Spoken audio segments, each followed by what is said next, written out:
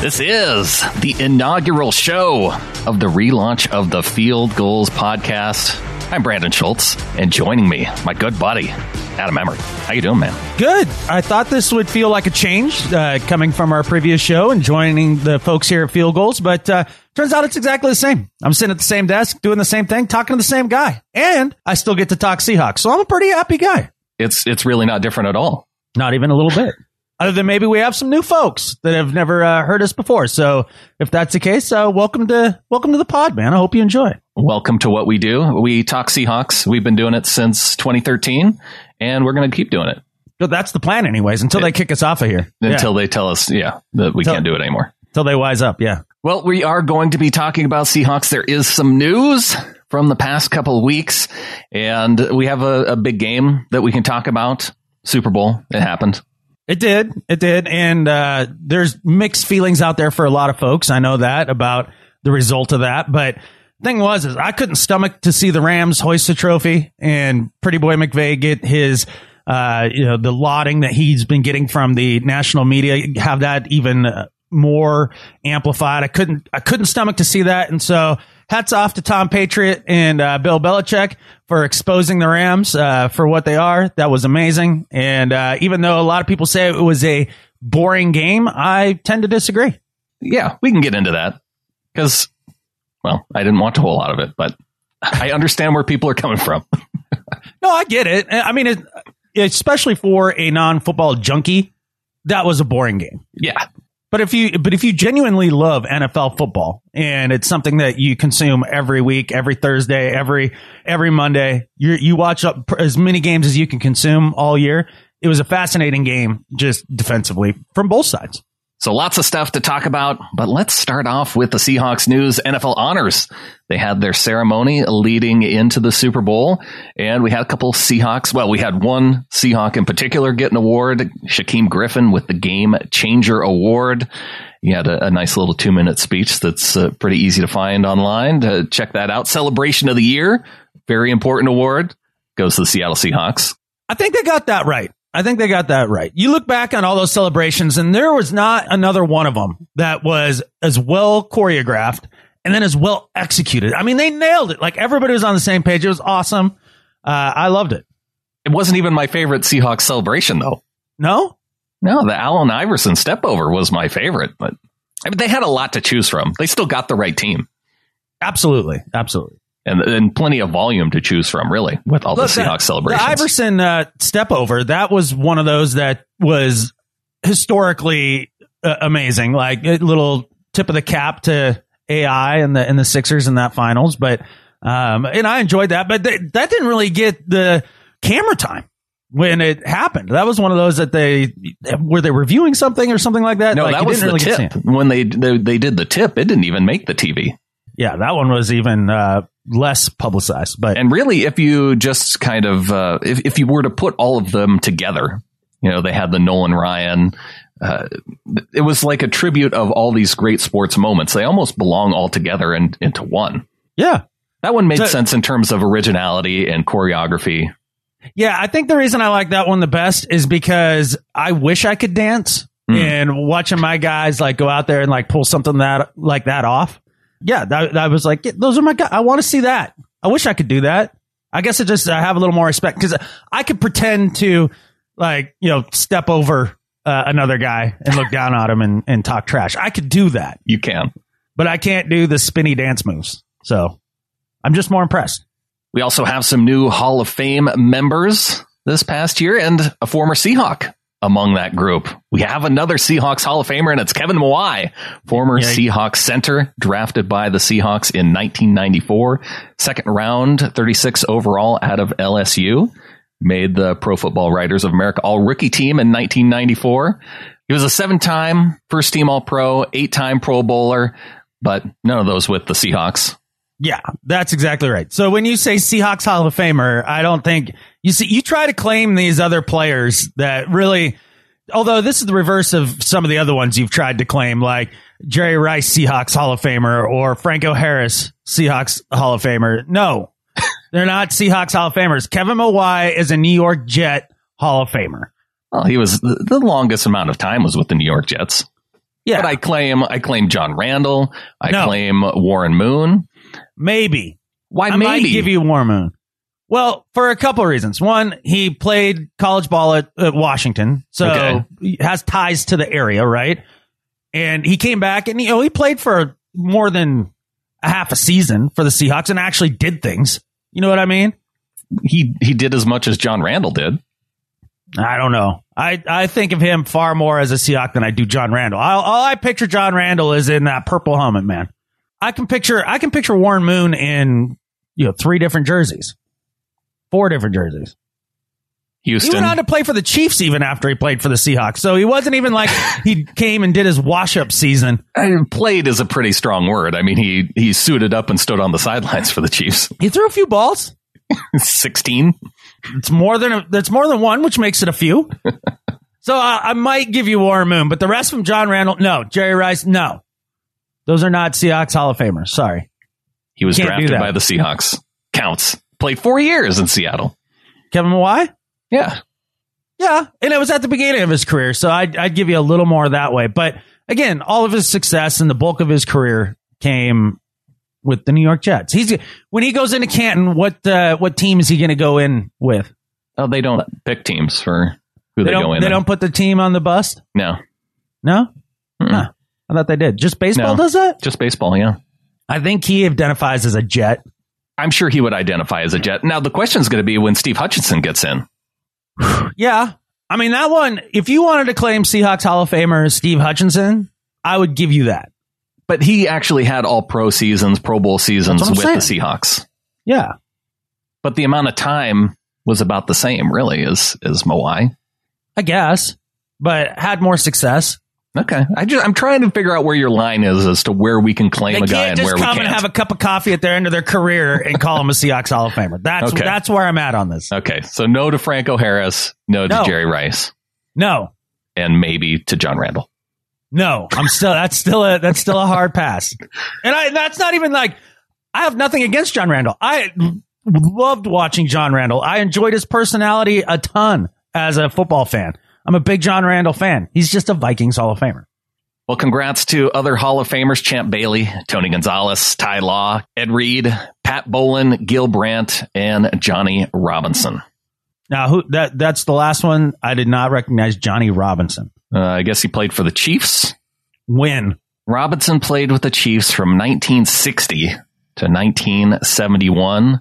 Robinson's currently 80 years old. Okay. Well, I'm glad he's still kicking. Yeah. And sounds like the players committee must have finally said, yeah, no, this guy belongs. So it sounds like they got it right. I'm happy for him. Unfortunately, by the time he retired, I was still not on this earth for another 8 years. 1971. Was that even?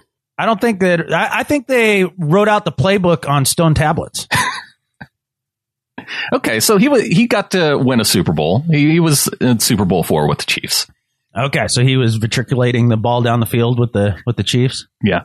That's cool. Now, the rest of that Hall of Fame list, I mean, every one of those guys feels totally worthy, right? Absolutely. Yeah. Gil Brandt took him long enough to get in. Yeah, so he got in as a scout? I think as a contributor, right? I think that's the award, that's the category that they put those guys in. Okay. Because he was the vice president of player personnel for the Cowboys for, like 28 years. Long time. No, that makes some sense. I like it when they do that, like when John Clayton got in. Apparently Skip Bayless isn't happy about it. Well, Skip Bayless isn't happy about anything if it doesn't involve... Well, I guess the guy was with the Cowboys, so maybe that's why he has problems with him. I don't know. Bayless is a Cowboys honk. Yeah, I know. Maybe he didn't approve of the job old Gil did when he was with the Cowboys. Apparently everybody else disagrees with Skip, which, shocking, the rest of the world disagrees with Skip Bayless. It's nice to see Champ Bailey in, first timer, Ed Reed. Class guy. Yeah. Both Tony Gonzalez. Yeah. All 3 of them, right? Yeah. I like listening to Tony on the Talking Head shows. He could probably still go out and play. So if Antonio Gates can crawl out of the grave and go out there and run routes, I'm pretty sure Tony Gonzalez can too. He could. He looks like he can. He looks like he's still 25. We need to find out what's going on with him. Maybe he has that Benjamin Button thing going on. He's not going backwards. Well, not that you notice yet. You might be in the middle of it, you know? That's Where true. you kind of just look the same for like 15 years. Welcome to the off season, everybody. This is the type of stuff that Brandon and I will occasionally delve into in the off season. So sorry, not sorry. Let's get back to Seahawks stuff, because Frank Clark tweeted this past week, said, let's get this paperwork done so we can go on this hunt. I'm tired of the same results. Cool. Do you think they're getting close? I hope so. Yeah. I'd like to have it done before free agency comes along. Oh, absolutely. I think that's the entire plan, right? You got, because all the other contract negotiations start and stop with where the Frank Clark domino falls. Because who else do you need to worry about after that? Russell. It's time to extend Russell. They'll take care of him in the summer, though. No, it's all falling apart and he's gone. Remember? Haven't you been reading the national media? Like, this is a crisis. We're in crisis. That was the big headline this last week. The Seahawks still haven't talked about a new deal with Russell Wilson. Oh, my stars. Time's running out. He can only be, he has to play this next year under contract. He can be franchise tagged another 2 times. Time is running out. We only have 3 more years to figure this out. Time is running out and they still haven't talked to him. Can you believe it? It's February already. They're wasting time. Like I said, we're in crisis as a franchise. But it would be nice to get the Frank Clark deal done so you know what kind of cap space you're working with, so that when you go to Russell, you can start the negotiation knowing exactly what you need to do if you're John Schneider and where you want to be as far as his cap number going forward. I did see a tweet earlier today that Cam Chancellor's $10 million worth of injury guarantee money is guaranteed as of today for 2019. Yeah. $10 million. Good for him. Keep getting them checks. Hey, you know what's cool about it is that he's still involved with the team. Yeah. He probably wouldn't even have to show up on the sidelines, but he's there week to week. The last member of the LOB that isn't either A, salty, or B, in jail. Ooh, that's sad. I know. Well, Byron Maxwell's out there doing all right. Yeah, but I mean, when you think of the LOB, you think more of Browner, right? Browner, yeah. At right corner. Yeah. But I heard they let him watch the Super Bowl from his cell, so I guess that's good for him. I did not. I'm not up on the Browner news. That's about all there is to know. I mean, just locked away doing a whole lot of nothing. Former New England Patriot Brandon Browner. See, I like it when you do it like that. I mean, he won a Super Bowl with them more recently than with the Seahawks, so I feel like he's more of a Patriot. And they're the ones that break all the rules, right? That's why everybody hates them. Makes sense. Yeah. And the Patriots had a murderer on their team at one point, so it kind of fits. Was he on the team the same time as Hernandez? No, I don't believe so. Not important. No. Brandon Browner in jail. That's all you need to know. That's all you need to know. But we do have some other free agents to worry about, even before we get to Russell Wilson, Adam. Okay. I mean, Earl Thomas, got to work on re-signing him. Right. Yeah. Get right after that. I'm sure he's going to be real amicable to re-signing. If you pay him enough, he'll come back. Sure he will. Yeah, one guy who sounds like he really actually wants to come back is KJ Wright. Yeah, he does. That's kind of the sense you get. I'm not surprised by that. I think he enjoys Seattle, the city, and I know he loves playing with Bobby. Yeah. And yeah, I think Coach Norton, he's going to make an effort to try to stay. I just, if I'm KJ Wright, I guess if your priority is you want to stay in Seattle, then I guess you sign a deal now. But if I'm KJ Wright, what I do is I wait for free agency to start and just see what's out there. Right, because you don't want to just take a deal and then find out you could make twice as much with another team. Right, because I have a sinking feeling that there's going to be some team out there like the Raiders or somebody like that.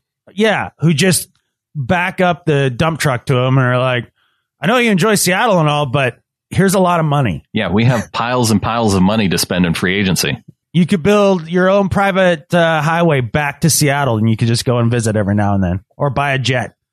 That's probably more cost effective. You got some offensive linemen to re-sign, J.R. Sweezy, DJ Fluker. Try and lock those guys up. Do you give them, I don't know, Mark Lewinsky deals? What did Glow eventually sign for? I did not catch the actual dollar amount. I think it was 3 years, 18 mil. I think if you can get those guys for that, you do it, don't you?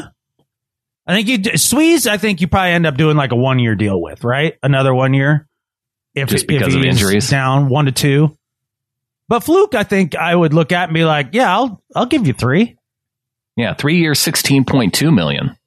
If you could get those guys at that number, you'd be doing pretty well, I think. I feel like Fluker's a little more injury prone than Sweezy, though. I don't ask Tampa Bay Buccaneers fans how they feel about that statement. Yeah, Sweezy was hurt the entire time. Right. Yeah. So I'm not sure that Fluke is more injury prone than Sweezy. And plus, Fluker's younger. And you heard the way Pete talked about his influence in the locker room and on that offensive line. Sure. The type of guy he is. Yeah, I could see him getting more than Sweezy gets. If Sweezy gets anything at all from the team. I mean, there's the possibility that the Seahawks decide that they're going to roll with Posick at the left guard spot next year. Bank on his development being an early round draft pick. I could see that too. Justin Coleman, another guy. Justin Coleman probably rounds out that list, right? I think so.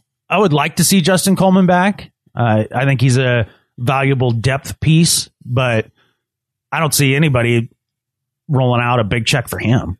And an okay one. Yeah. I feel like if they can just jam the Patriots, for a draft pick and get a guy like that, they could probably they seem to just find guys like Coleman. Yeah, out of all the position groups on the team that I don't mind seeing some roster churn on the regular is safety, or just DBs as a whole. Sure. Because I really do feel like they are good at identifying talent at that position, and then the development part they're actually really good at too. Unlike, let's say, quarterback, where they lucked into Russell Wilson and then have no idea what it looks like when you're evaluating quarterback talent for actual talent. Paxton Lynch. You know what? The Seahawks just need to find out whoever the 49ers are scouting and take whoever they can't pick. You think the Niners are the best quarterback evaluators in the league right now? Between the Niners and Patriots, yeah. I would. If you can go down to Mullins, if you can go down to your third string quarterback and have a dude who can win games, that's pretty good. All right. That may be true, but let's not forget that CJ Beathard was not Nick Mullins. Like, Nick Mullins was better of the two. Yeah, but Beathard won some games. I guess. I don't know. If I look at quarterback evaluators and developers of talent, I'd gravitate towards Andy Reid. Okay. I think he's the guy that you look at. I don't even know who's behind Mahomes. Well, it doesn't matter right now.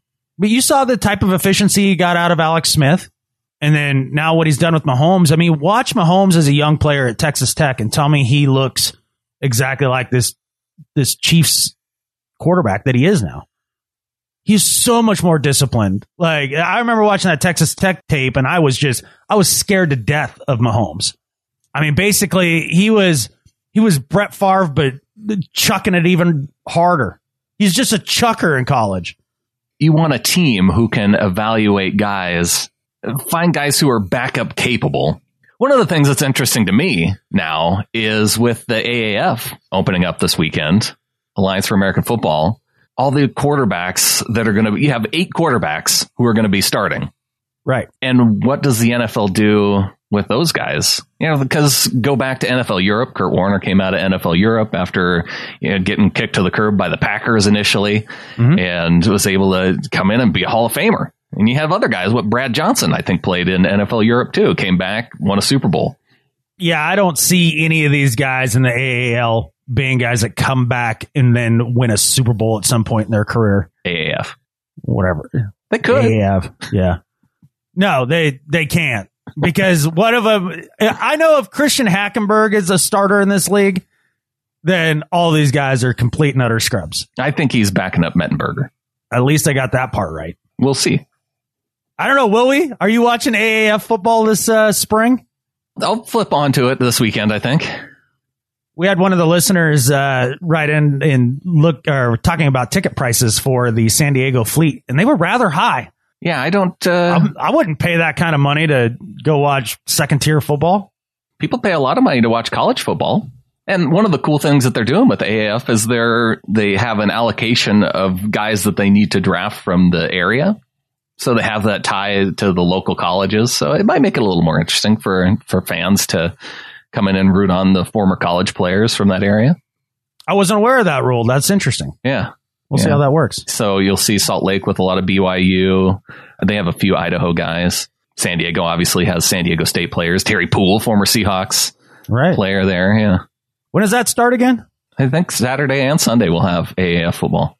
Oh, okay. Yeah, enough of this AAF stuff. Let's talk about real football that just happened. I think that's probably what people are more interested in hearing about. So good segue by you. Let's do that. The Super Bowl was this past Sunday, and a shout out to the tens and tens of Rams fans who had to endure that Super Bowl loss. Sorry, guys. That's hilarious. I'm glad you put it that way. Now, Did you see the 3 people standing on the corner welcoming the bus back to the Rams facility? No, I missed that. Oh, yeah. Yeah, that video was all over the place. Did they just happen to be wearing yellow and blue and like stumble on a street corner and they're like, oh, here comes the Rams back? No, they look like legit Rams gear. They had flags, and all 3 of them were decked out like not starter jackets, but, similar types of jackets. Well, there must have been one of their moms and then like a weird uncle and a stepbrother that went and they definitely looked of the age of being parents of Rams players. I think that's a pretty high percentage that's exactly who those people were. That was fun to watch in a way, though, wasn't it? After Aaron Donald went to find his helmet before going to the sideline to pick a fight with Justin Britt earlier this season, I couldn't be happier about a Rams loss. That was the turning point where you started like really hating the Rams? I've been a Rams hater for a while now. Sports hate. Yes. I think we differentiate pretty often the difference between real hate and sports hate. Sports Correct. Hate reserved for sports, and it's not that real irrational hate. Hatred you have for other people just because they're not on your team. Mm-hmm. I don't do that in real life, like with things that matter. I save that for things that don't matter, like football.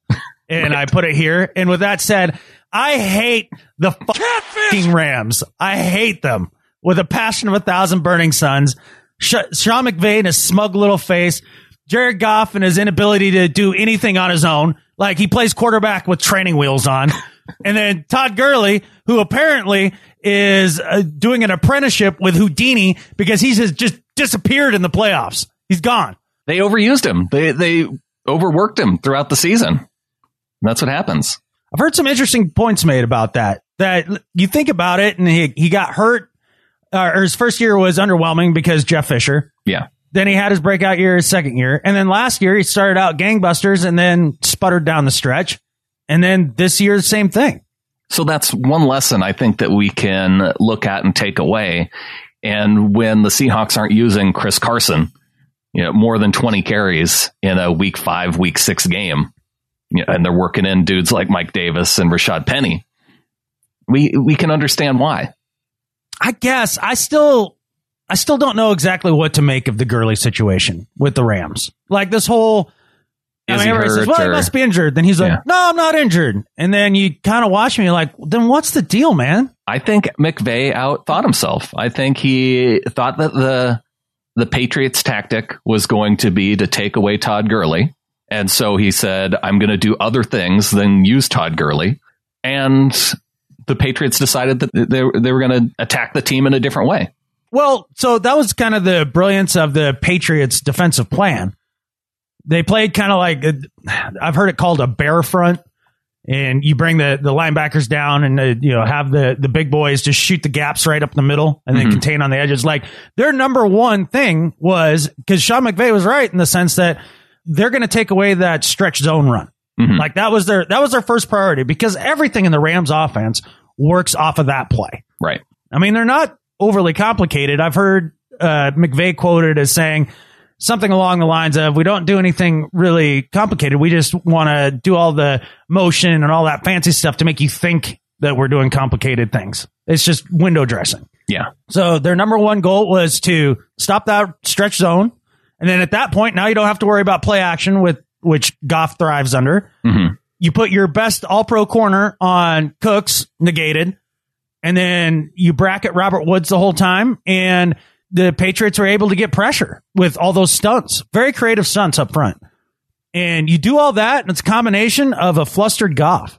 My favorite thing was in that formation that they used on defense is that they were able to Rams like to bunch a lot of their receivers right at with the offensive linemen.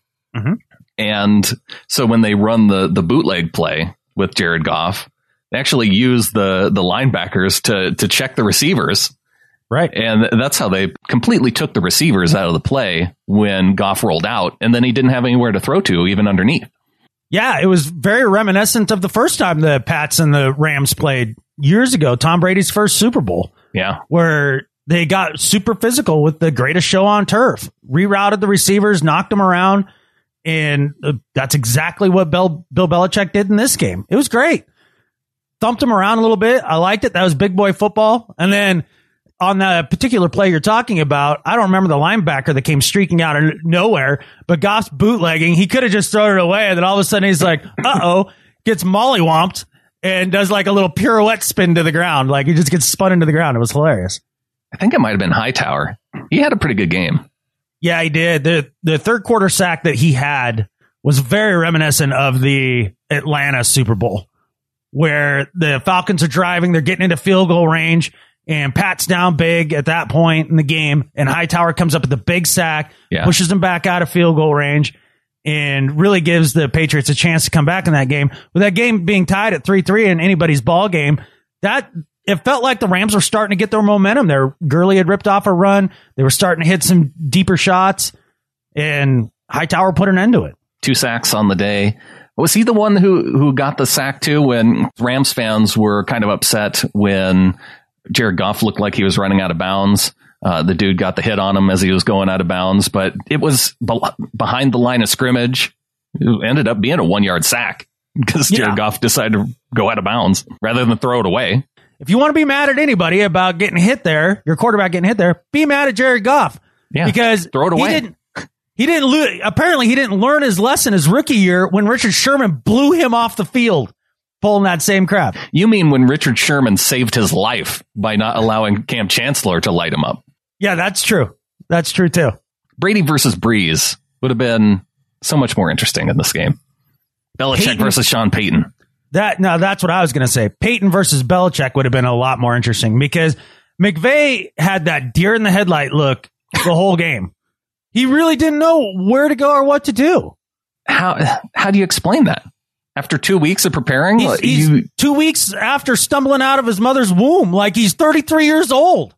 Like he doesn't have the experience when you're coaching against probably the best coach in football history.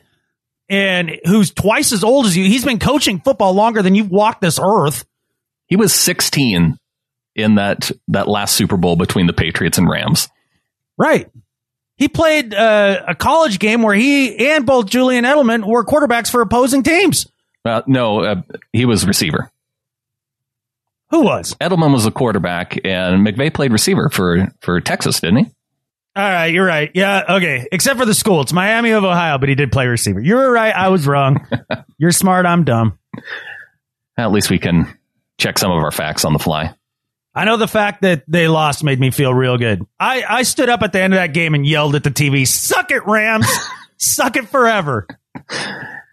Yeah, I was definitely happy about the Patriots. Well, I don't know about happy. I was less upset that the Patriots won than I would have been if the Rams would have won. Right. And I know how to deal with the Patriots winning a Super Bowl. Like, I know how to deal with that feeling. We've been through that before. Right. Yeah. You think I got the right guy for MVP? No. I don't understand why it always has to be an offensive player. Like, that was a defensive slugfest. Yeah, a 13-3 game, and you can't pick one defensive player. Stephon Gilmore had an interception, 3 passes defended. He had a forced fumble. It wasn't recovered, but it was still, he was out there playing physical. Big part of it. Dante Hightower with the 2 sacks. Yeah. Big part of that defense. Either of those guys would have been fine. Yeah, I don't understand it at all. You're going to pick the dude who just happened to be open, the Tom Brady's open guy for most of the game? I think the NFL was just pissed that they weren't able to pick a Ram for it. Right. That's one of the things that makes me a little bit happy, too. After the entire year of the NFL force-feeding the Rams to us on every single show, one of the lower-rated Super Bowls in the last few years. Yeah, it turns out you can't trick America. No. Like, we all know that nobody cares about this team. And rightfully so. Yeah, even though the NFL just has to work in LA. It has to. Yeah.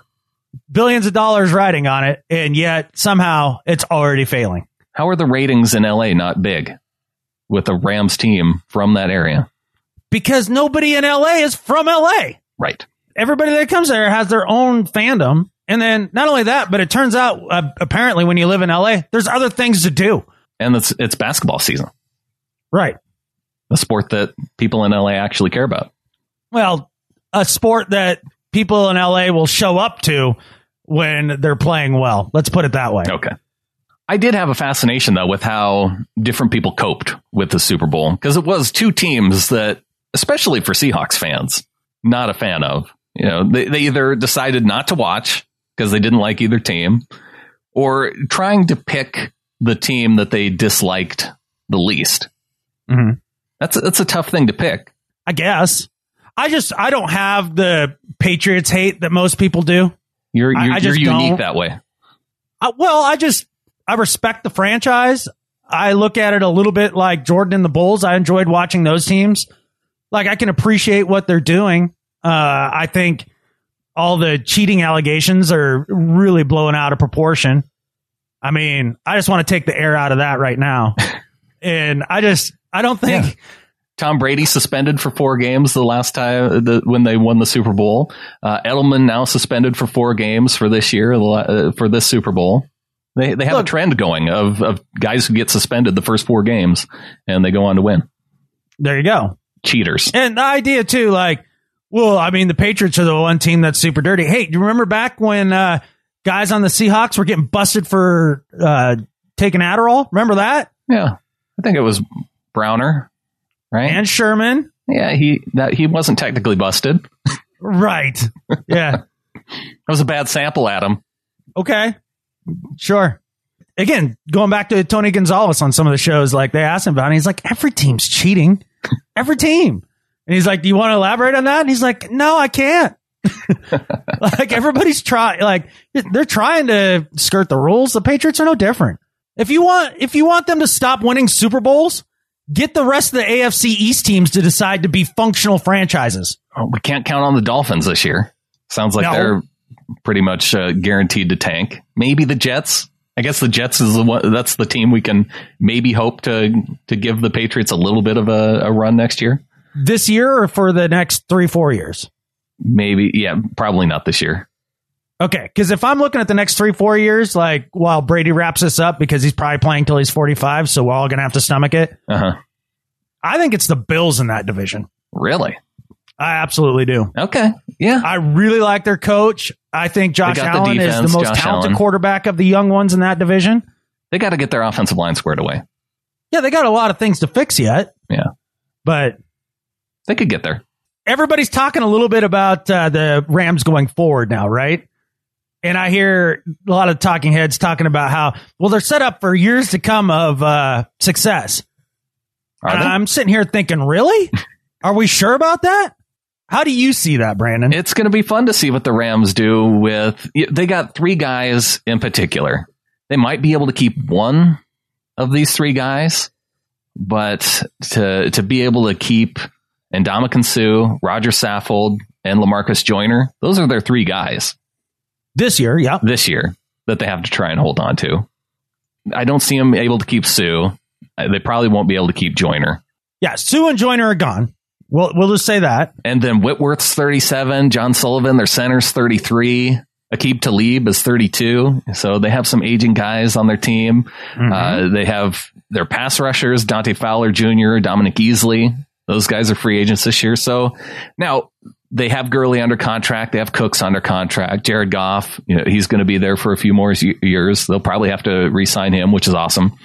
Right. And so that's exactly what I was going to say. Like, you line out the Gurley contract and the Cooks contract, and then you're talking about Goff getting re-up, and people are talking about that. Like, that gives them stability, and that's good. Really? You just paid an all-time high for a running back in Gurley, a guy who can't be bothered to show up for the biggest games of the year. Like, he's just done by the end of the year. You've got Cooks, who's supposedly your number 1 guy, right? The game changer, the breakout player, who does diddly squat in the biggest game of the year. And then you're going to go and overpay for Goff now coming up, a guy who basically is a robot in the pocket. He's Sam Bradford 2.0, man. If everything works on time and in sync the way it's supposed to, and he can go to his first or second read, he's really good. He'll eat your lunch. But if you make him move his feet at all, if you make him get to that third and fourth read in any way, shape, or form, he's done, man. He is not a dynamic playmaker. Like, to me, then you've got all that money wrapped up into those three guys, and none of them are primetime players. Like, that sounds really good to me. And then the idea, like you said, the offensive line, pretty long in the tooth. Those guys aren't going to be around for more than another year, maybe two.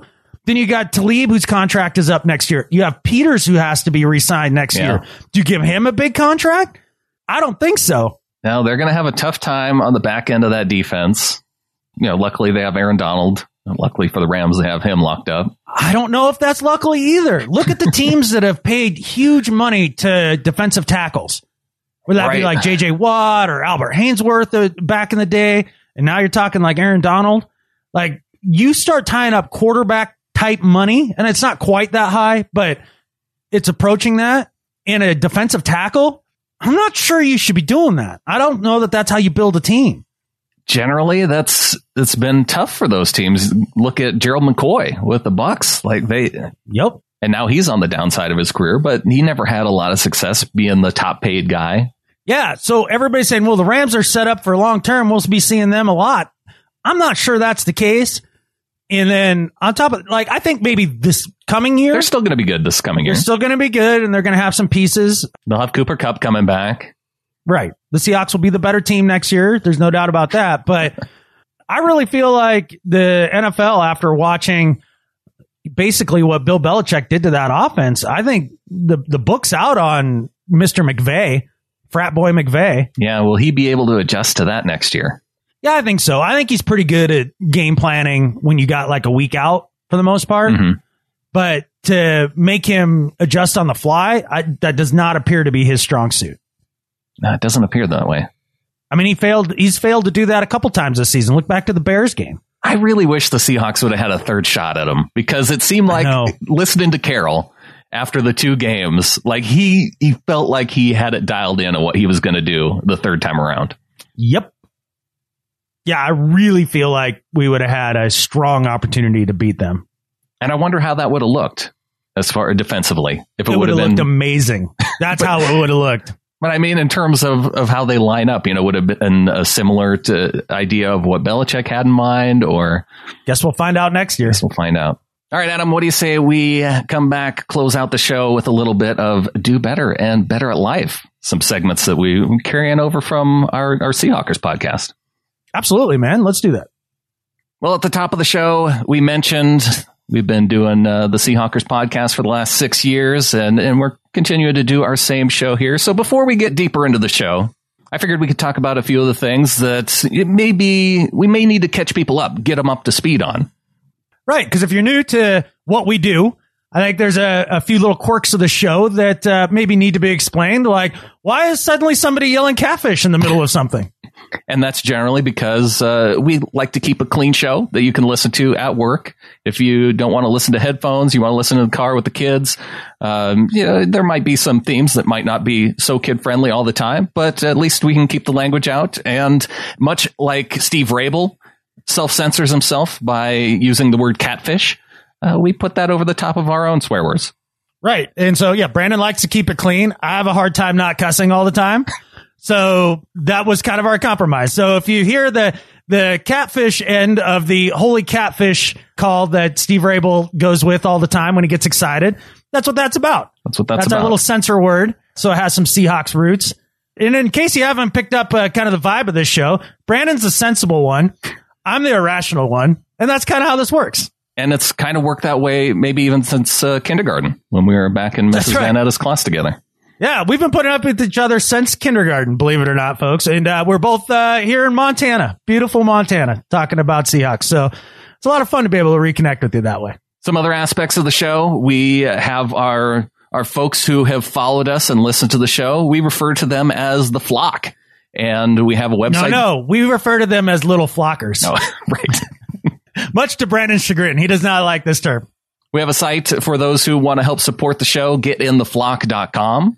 And we will welcome any new members that sign up through there that help support Adam and I and what we've been doing throughout the years. Absolutely. And there's some pretty cool benefits, different tiers of donations if you'd like to participate in that. The creme de la creme being, for the most part, being part of the Ring of Honor. We have a Facebook group of probably the coolest Seahawks fans that have ever walked the earth. A really neat community. And so that's that's maybe like the top tier, I would say. I mean, although there are more, but that just seems like the coolest benefit. But just other things like we'll occasionally put out bonus shows, things of that nature, stickers, some benefits if you do help support the show there at gettintheflock.com. Be a little flocker. Don't be a freeloader. Yes, a freeloader, that's somehow been the term that's really caught on with everybody else. Well, I decided that one day I had to call out people who just listen to the show for free to give us money. And so I started calling them freeloaders. And I thought it would offend people, but instead, people have kind of, wrapped their arms around it. They've embraced the term and don't mind even calling themselves freeloaders now. Yeah, and a lot of those people will support the show by giving us reviews anywhere you can review the show. Yeah. We'll sometimes read those. And while we're doing this, I'm going to give a shout out to David Mulvaney, who gave us a raise this past week at gettintheflock.com. See, now that's a good little flocker. Yeah. Thanks, David. Appreciate it. He knows we're working hard through the off season. Yeah, we're going to keep doing it again for the sixth year of off season. We get to talk about amazing things like if Russell Wilson and Ciara put out a Twitter dance video and, really important stuff. Yeah, the important things of the off season. It's fun. Yeah, it's something. Well, for the past 6 years of our podcasting, we've done 2 segments that are near and dear to our hearts. Do Better, where it all started from Adam really having some need to vent toward the end of the show. Yeah. just things that I saw that like I needed to explain to the general public as to why that's stupid. And it's generally not football related. Like it can just be from anything in life. Sure. Yeah. But it can be football related too. Sure. Yeah, just anywhere you look out there and you're like, those people need to do better. Right. Like that's the point of that segment. And then we usually wrap up the show, or we always have wrapped up the show since the very first one we've ever done together with the segment you titled Better at Life Than Skip Bayless, which is a reference back to Richard Sherman. Back when Skip Bayless and Stephen A. Smith were on First Take, Richard Sherman went on the show and he told Skip Bayless that I am better at life than you. And so we titled the closing segment of the show Better at Life Than Skip Bayless. And it's kind of a continued homage to one of our top cornerbacks that's now a member of the 49ers, which isn't great, but we're keeping it anyway. Absolutely. I mean, that's tradition. That's Seahawks lore. We have to keep that. And it's a clever turn of phrase. And it does kind of set the bar as to who you can nominate or what you can nominate as being better at life than Skip Bayless, because the bar's really low. It's very low bar. Well, let's get into some Do Better. Who you got this week? All right, Brandon. My Do Better this week is for North Korea. That's right. The Hermit Kingdom. The nation that, basically when you see the satellite imagery as it flies over, everything else is lit up except for that dark pit of North Korea. And the reason this week North Korea is my Do Better isn't because they're developing nuclear weapons. It's not because they're developing intercontinental ballistic missiles. It's not because they run like crazy prisons that they chuck their populace in and, basically torture them to death. It's because they have released a line of clothing for men that, quote, can be eaten to avoid starvation. Wow. Yeah. This is a negative thing? Yes, it is a negative thing, because if you're at a point as a country to where you can't just make clothes to wear and then food to eat, like you can't do those things separately, that now you're at a point to where you're having to make the clothes edible so your populace doesn't starve, you're in the danger zone. That's not good. So this was the quote from a magazine in North Korea. The clothing is made from artificial flannelette fabrics composed of trace elements such as high-grade protein, amino acids, fruit juice, magnesium, iron, and calcium. As clothing worn by people engaged in sailing, outdoor exploration, and mountain climbing can be eaten to avoid starvation in the event that food has run out. Clothing that dissolves in water. That's what it is. And I just read off the list of ingredients. Doesn't that sound nummy? I think it's kind of an emergency situation is what Aren't you're you looking ready? at. No, that's how they're selling it. See, that's even the worst part of this. They're selling it as the fact that, like, well, just in case you get lost mountain climbing, the North Korean citizenry is going to be able to eat their clothes. How many mountaineers do you see coming from North Korea? 0.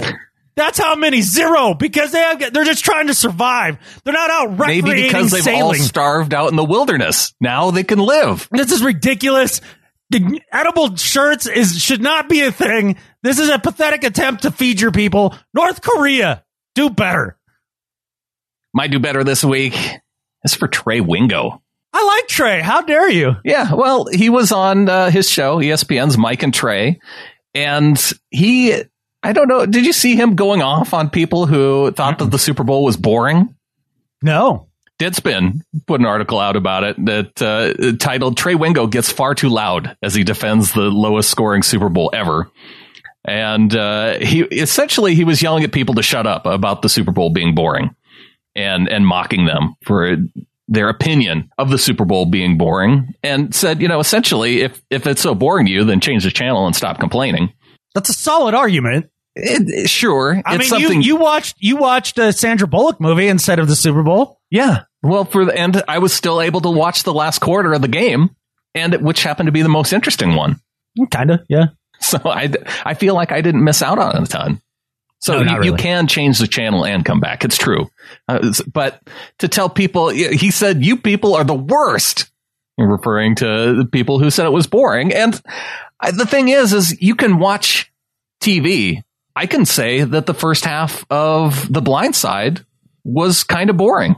It was still overall an excellent movie, but I didn't turn it off in the first half. I can still keep watching, waiting for something exciting to happen.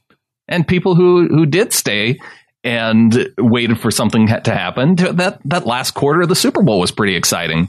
But the fact that you're going off and telling people that they can't even have the opinion that the first 3 quarters were boring and still continue to watch because you want to see what the outcome is.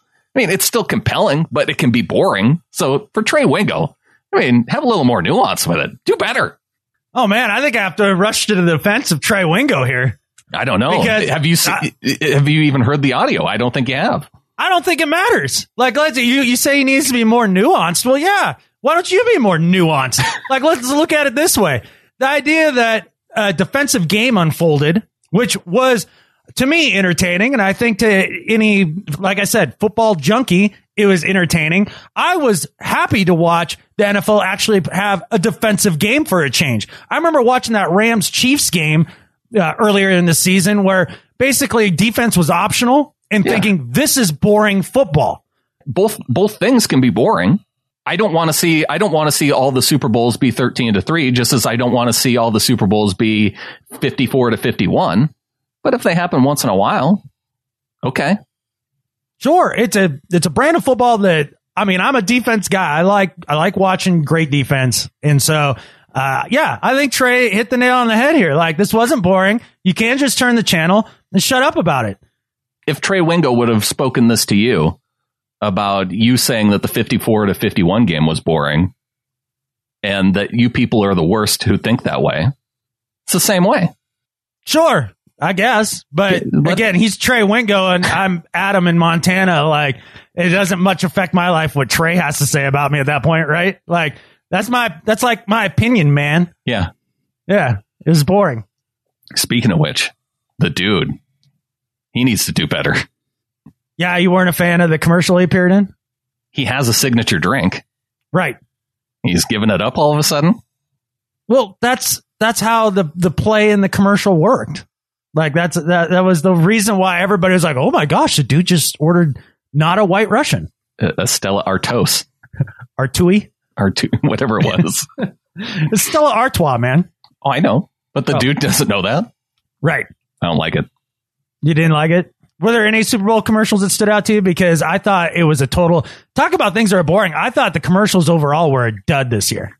There was one that I really enjoyed, and it's my Better at Life this week. The NFL with the best commercial of the entire Super Bowl. The 100-year game. You got Marshawn Lynch eating the big cake in the middle, the football drops off the top of the cake. You see Mike Singletary yell fumble, and bedlam ensues, including, got to see Richard Sherman in there a little bit, trying to get the ball from the little girl. Russell Wilson and Patrick Mahomes sitting at the table and reacting to the dude who just gets absolutely slammed through. Or was it the catch by Beckham that they were reacting to? Anyway, that was by far the best commercial of the night. And for that, the NFL, Better Life than Skip Bayless. That was easily the best one. No doubt about it. Like, the amount of star power in that commercial was my gosh. Yeah, that was pretty outstanding. And then just the way that it all started out with a little bit of Marshawn mayhem. Uh-huh.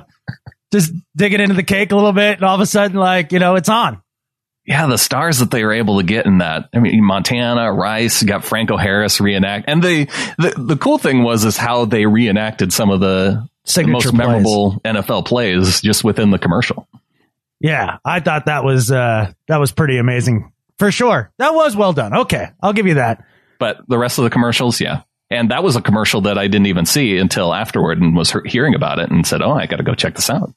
Well, you were fortunate to miss halftime, too. You know what? I went back and I watched the halftime show. It was okay. Why would you do that to yourself? I heard how terrible it was, and I'm like, well, Maroon 5's okay. I guess. He got up on stage and then all of a sudden realized, I can't really dance or do anything when I'm on the stage. I just hold a microphone, got nervous, and took his shirt off and hoped that would make up for all of it. Well, that was the final song. I kept waiting for it. Everybody's making fun of the guy for taking off his Having shirt. A shirt allergy? Yeah, it was the final minute of the entire 20 minutes of the halftime show. Well, how is it that Janet Jackson has a little nip slip and all of a sudden, the world loses its mind and Adam Levine can basically do a Magic Mike routine on the stage and everybody's fine with it? I don't know. That's a really good question. Look, it just brought me back to the same point I've been trying to make since the 2013 Super Bowl 48, when Bruno Mars came out, and I knew really not much about Bruno Mars. I'm not a pop music guy. And came out, started out with that rad drum solo, and then was dancing around like James Brown. I remember thinking, he rocked it, right? Yeah. And then Coldplay tried to ruin the Super Bowl halftime a couple years later, and him and Beyonce came out, Bruno Mars and Beyonce come out and save halftime. Yeah. I have decided that we need to make a new position in, whether it's the president's cabinet or part of Homeland Security, something like that, called the Minister of Halftime.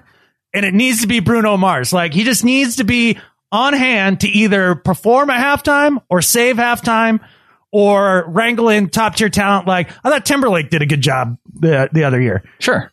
But that Maroon 5 thing was not cool. And then I honestly had no idea who any of the rappers were either, except for Outkast. Yeah. Well, see, if Bruno Mars would have come into the stadium in a meteor, that would have been the way to go. That would have weird saved looking. it. And I was a little freaked out by the drones. You don't like that? That's how Terminator starts.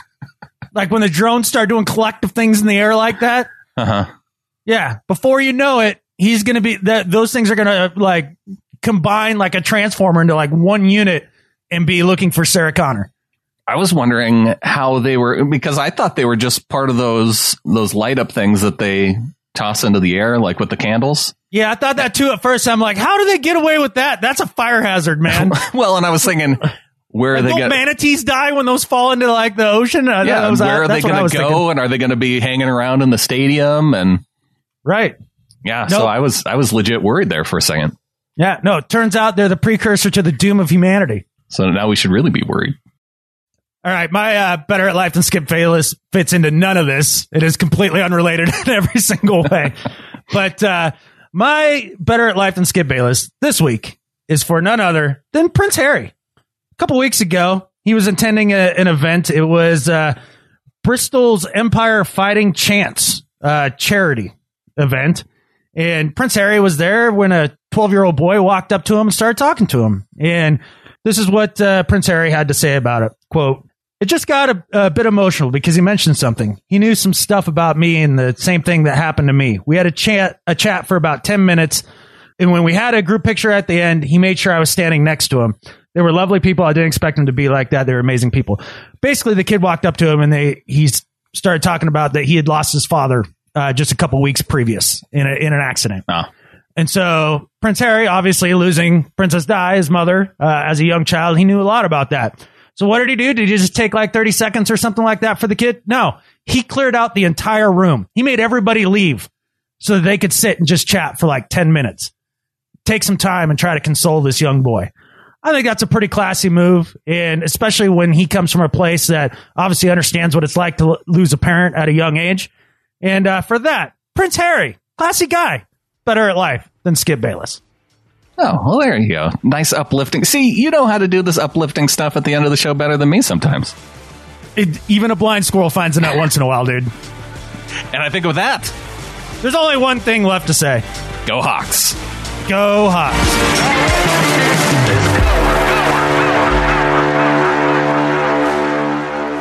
There's the only thing one left to say. The what now? Huh?